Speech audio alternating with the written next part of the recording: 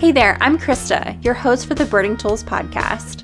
Each week, I'll delve into the wonderful world of birds for birding beginners and those wanting to get the lowdown on what goes into birdwatching and identifying birds. Let's get started. First, I wanted to let you know that I have a free guide to learning all about bird identification. After going through this workbook, you'll know about the 5 keys to bird identification. Those include size and shape, color and pattern, behavior, habitat and distribution, and sound. When you understand the main components of identifying a bird, you'll begin to feel more confident with your birding and identification skills. This process will not just help you with identifying birds by sight and sound easier, but it will also help deepen your connection with nature. To get this guide, just visit the podcast show notes at birdingtools.com. Birds are crazy creatures. The fact that there are so many in the world and they're so different from each other is the coolest. This was a really fun week for me, and I had a lot of fun prepping for it because I got to look up a whole bunch of interesting facts about birds that I want to share with you. Before I get into some of these perceived spooky or scary birds, I'm going to first get into why they might have preconceived notions about them, and then I'm going to dispel those notions by talking about some cool facts about them. There's 7 kinds of birds that I'm going to be chatting about. Ironic, lucky number 7. Anyway, let's begin. So the first bird on my list is the shrike. Shrikes look like other songbirds in how they perch and carry themselves, with feet not particularly big, body around the size of an American robin, but its sharp, curved bill implies something unique about this particular bird. Shrikes feed on small reptiles, small mammals, other birds, and insects, which sounds mighty impressive for a bird not much bigger than your 2 hands formed together. However, their secret is that they lie in wait for their prey, catching them by surprise from above by clamping down on the neck or skull of the unsuspecting victim with their sharp beak. They then take their prey, which can sometimes be as large as them, to skewer or impale them on thorns, barbed wire, whatever is sharp and pointy nearby, to allow them to enjoy their meal. Since this behavior is unique to shrikes, if you find an animal impaled on a bush or tree or other pointed object, something with thorns maybe, keep a lookout for these masked butcher birds, as they're called. The first time I saw a lizard impaled on an acacia bush, I thought, oh my gosh, who is running around doing this to the local wildlife? I mean, I was horrified. Then I learned that loggerhead shrikes frequented the area, and I even got to see one that day visiting the same lizard I exclaimed about earlier. There are a couple of things about shrikes that make them especially interesting from a behavioral and adaptive point of view. First, shrikes have been known to imitate the songs of other birds to draw them in. To me, this is diabolically genius on their part and ensures they're able to find some kind of meal, even if small rodents or invertebrates are more scarce. Although they're carnivorous, they don't have the big talons that raptors like hawks and eagles can use to simply carry their prey away. To make up for their lack of leg strength, they've adapted to killing their prey efficiently and setting them up as the perfect buffet for them to consume. That's pretty clever. Research conducted by Dr. Diego Sestaida and other researchers from the University of Connecticut and the San Diego Zoo Institute for Conservation Research shed even more light on how shrikes do their foraging work. In their research, they looked at the kinematics, or the science behind how things move, and how loggerhead shrikes kill their prey. Why look at how things move? Well, shrikes aren't just great at capturing and getting their prey ready to eat. As soon as they clamp down on the prey's neck, they roll their head from side to side, beating their prey about with great force to sufficiently paralyze their prey. This is likely how they're able to capture such large prey compared to their body size. More than 30 species of shrikes exist in the world. In North America, we have the loggerhead shrike and the northern shrike, found in the southern part of North America and the northern part of North America, respectively. Oh, and any references I make to publications or resources will be linked to in the show notes at birdingtools.com. Next, let's talk about the mysterious crow. Why do we call a group of crows a murder of crows? And what's with the morbid terminology used to refer to a large group of them? By all intents and purposes, a group of any bird is a flock. But over time, people have adopted some inventive nicknames for certain birds when they're seen in a group, including the phrase, a murder of crows. While it was thought that crows were associated with death because they scavenge and will show up to places where animals are dead or dying, the background is actually a little bit more fanciful. In medieval times, hunters came up with interesting and varied names for different animals to distinguish among different groups. and a murder of crows stuck over time, even though some of the other words medieval people came up with are long since unused. These social and intelligent animals are nothing to fear, despite what Alfred Hitchcock tried to portray in his thriller flick The Birds. Which, if you've never seen it, it's a 1960s film where birds inexplicably start attacking innocent people on the street. Bottom line, if anyone tells you they're afraid of crows or think they're creepy because they eat carrion, are commonly considered a murder when they're in a group, or think that they'll randomly start pecking their eyes out, you can tell them how cool and interesting crows and other corvids are instead. Corvids are some of my favorite kinds of birds, and it doesn't take much to see why. Their curiosity and intelligence is so fun to watch and try and work out. Just the other week, I was reading about New Caledonian crows, which take pieces of leaves and other substrate in their habitat to create tools for collecting food out of various hidey holes. They'll even add a little hook at the end of their tool, if the situation warrants it, something that hasn't been documented in other birds, just primates. Crows have even figured out how to open nuts with shells that they couldn't crack with their own beak. Either they fly to a great height and drop it on a road or other sort of hard surface to crack it open, or they'll even put nuts under car tires to wait for the vehicle to do the work for them. Talk about smart birds. Next, why are owls the thing you hear and see in spooky movies at night? How do owls turn their head all the way around? Because that's kind of spooky, right?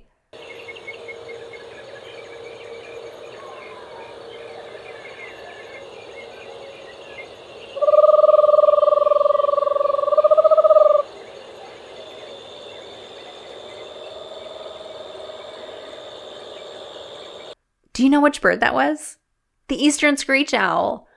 Owls are some of the first animals that come to mind when I think of autumn, and that might be the case with you too. They're masters of the night, and maybe this is why they're associated with spooky scenes in movies sometimes. I mean, imagine hearing a screech owl alone in the woods. That's a bit startling at first, until you realize it's a way cool bird. While owls are so often associated with autumn, this is likely for a number of reasons. One, as the leaves begin to fall from leaf-bearing trees, owls are easier to spot as they hide away during the day or while eating their dinner. This is also when juvenile owls are looking for territories of their own. So owls are quite vocal in the fall since they need to communicate with each other to let other owls know which space is theirs and to keep out of it. Also, the weather comes into play here too. Since more weather inversions happen this time of year, which is when warmer, less dense air moves over cooler air, this is also why you'll see low-lying clouds or fog in the mornings. It allows sound to travel further, meaning you might be able to hear owls easier just because the conditions are right. When I worked as an environmental educator, people would most often ask about owls and their twirly heads, like the girl from The Exorcist. Of course, owls can't turn their head all the way around. In reality, it's only about 2/3 of the way, which is still pretty extensive considering we would pull a muscle if we went much further than halfway. This adaptation is truly incredible because of other factors that owls have adapted. Since they're nocturnal and prefer to hunt once the sun is low in the sky or gone altogether, they need nice big eyes to help them see better in the dark. Those big eyes can't swivel in their head just like our eyes can. We can look up and down and see in our periphery all without moving our head at all, but owls don't have that ability. There are literally muscles and ligaments holding the owl's eyes in place to ensure they don't come right out with how large they are compared to the owl's head. This means that they need a nice, twisty neck so they can see all around them easily. Now, getting back to owl sounds, because they're way cool. There are around 220 owl species in the world, and 19 of them are in North America. Owl sounds are a lot of fun because there are a variety of screeches, hoots, and rasping sounds, and they all sound kind of different.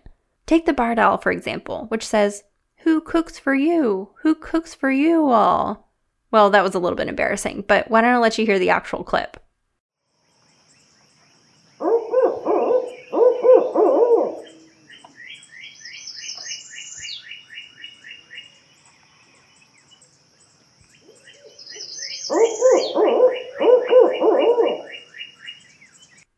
I remember in my first month after learning bird sounds, I would listen to the barred owl over and over, giggling and making my dad wonder whether it was actually part of my work at all. Also, show of hands, how many of you thought growing up that mourning doves were owls at one point or another? I know I did. Let's take a quick break to hear from Orietta Estrada and Tyke James about the Black and Latinx Birder Scholarship Fund. I'm Orietta Estrada. And I'm Tyke James. We love birds, and together we lead the Black and Latinx Birders Scholarship Fund. I need the attention of all Black and Latinx folks with the love of birds. If you're currently a full-time undergraduate student, and if you live in or attend a college or university in the District of Columbia, Maryland, Virginia, or Delaware, you should apply today. November 1st is the deadline. Yes, it's right around the corner. But we're only asking for a 2-page essay, 2-minute video, or even a really good Twitter thread. You can have $5,000 from the birding community to support your studies. Just let us get to know you and how you plan to contribute to your birding community. See specific rules and apply at marylandbirds.org/grants before November 1st. That's marylandbirds.org/grants. And if you have any questions, email scholarship@marylandbirds.org. Now, back to spooky birds and demystifying them. One question I've gotten a time or two is, what's the deal with vultures eating dead things? Vultures are without a doubt some of the most misunderstood birds in the world. Sure, they like to eat dead things and literally drive their entire neck and body up into a carcass of a dead animal to get all the tasty goodness within. But incredibly, it's not just the meat they feast on, but the bones themselves. Vultures have a very specific kind of acid in their stomach to help them digest the bones they consume, which typically makes up about 3/4 of their entire diet. This pertains to the birds we have in North America, specifically the black vulture, the turkey vulture, and the California condor. However, there are vultures like the palm nut vulture found in sub-Saharan Africa that loves to feast on meaty palm nuts, but they're also so much more than what they eat. These incredible animals play a really important role in the ecosystem, cleaning up carcasses by scavenging their remains and any potential diseases or bacteria associated with the dead animal. However, this scavenging does make them more vulnerable to roadside collisions and makes them susceptible to compounds they're consuming in the dead animal's body. If an animal consumed pesticides or herbicides, for example, those chemical compounds are exemplified in the vulture system. You've heard me talk about the 5 keys to bird ID a bunch of times. And of course, one of those keys is the sound a bird makes. Vultures lack a syrinx or a bird voice box, so they're silent most of the time. However, they do have the ability to grunt and hiss. Let's take a listen to this turkey vulture.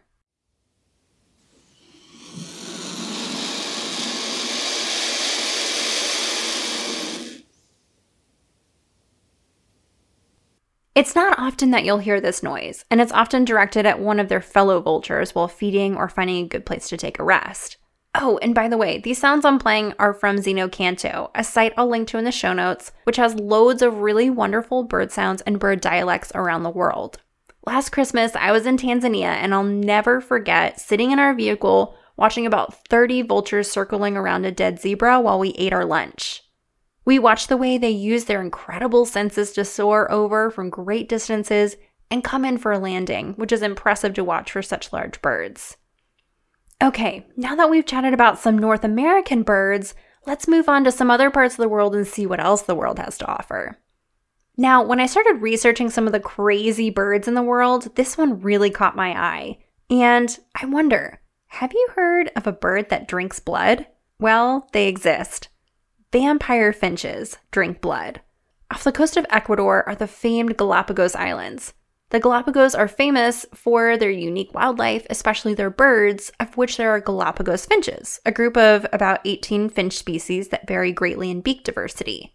Of these finches is the vampire finch. And no, I'm totally not kidding. This bird is a subspecies of ground finch that lives on specific islands in the Galapagos, and it does, in fact, eat blood. While the majority of the time the vampire finch eats seeds and insects, it's adapted to the sometimes low food amounts by supplementing its diet with blood. Don't worry, if you ever visit the Galapagos, they won't come after you, and it's not your blood they're interested in. Often, they'll feed on Nazca and blue-footed boobies. Researchers believed this adaptation started not because they magically became bloodthirsty one day, but rather because they wanted to pick bugs or parasites off of other birds, sometimes drawing blood. Long, hot, dry seasons have found these finches adapting to go to other larger birds for more sustenance. These vampire finches have found the perfect way to extract enough blood to keep it flowing, but not so much that the larger birds fly away or die.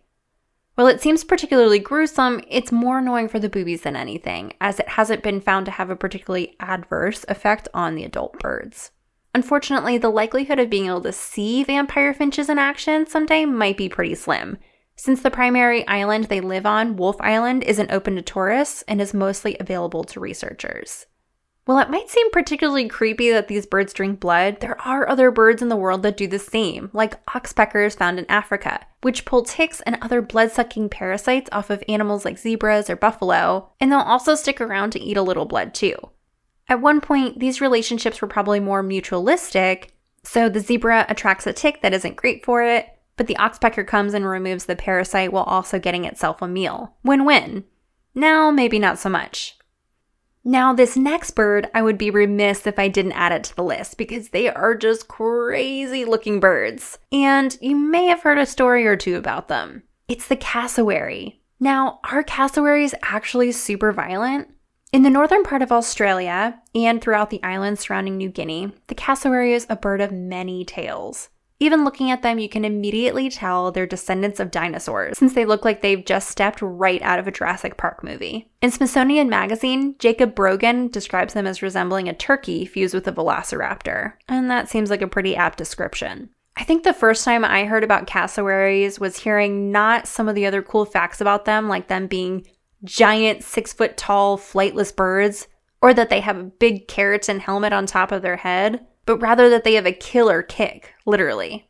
Cassowaries have been known to kill people by slashing at them with a sharp nail on the inner part of their toes, thus giving them the nickname murder bird.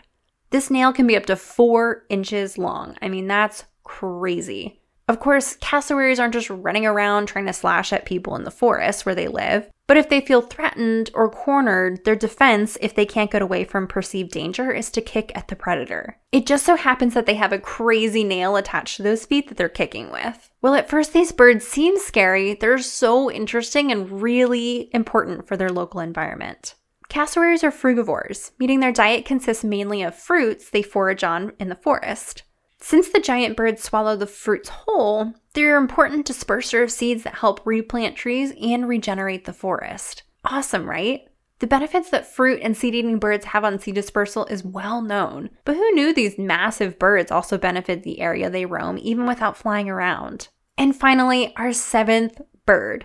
Now this one I had no idea about before my research, and they are so interesting, and there's not really that much known about them. Did you know that the feathers of certain birds are toxic? Also in Australia and the islands around New Guinea is the hooded pitahui, one of the only living birds known to be truly toxic. I say living bird because the Carolina parakeet, extinct for decades now, was also known to be toxic and inedible. Hooded pitahuis have traces of something called batrachotoxin, a potent neurotoxin that can lead to paralysis and cardiac arrest.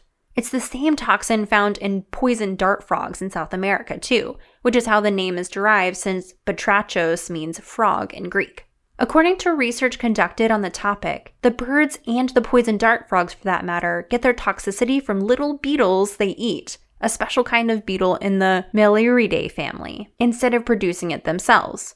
How and why these beetles produce toxins is as yet unknown.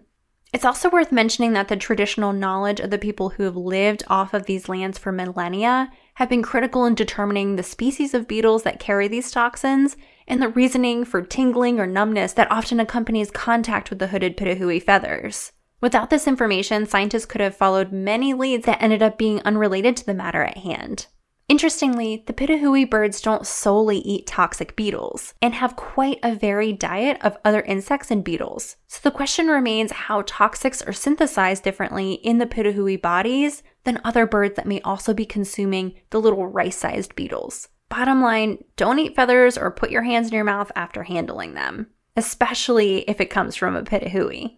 This research by Jack Dumbacher's team is super interesting, so I'll be linking to that more in the show notes as well. And there you have it. What birds or bird stories have you found especially spooky or scary? I'd love for you to let me know by reaching out to me on Facebook or Instagram. Thanks so much for tuning into the Birding Tools podcast, and I hope this material was helpful to you. To access information about the websites and materials I mentioned in the show and the show notes, visit our website at birdingtools.com. Next week, we have the wonderful opportunity to be joined by the president of the Western Bird Banding Association and research coordinator at the Costa Rica Bird Observatory, Holly Garrett. Holly is going to be sharing with us all about why bird banding is important, how to get involved with the WBBA, and how you can learn more about banding opportunities. If you enjoyed this episode and want to get updates on the latest Birding Tools has to offer, subscribe to the podcast wherever you're listening now. See you next time.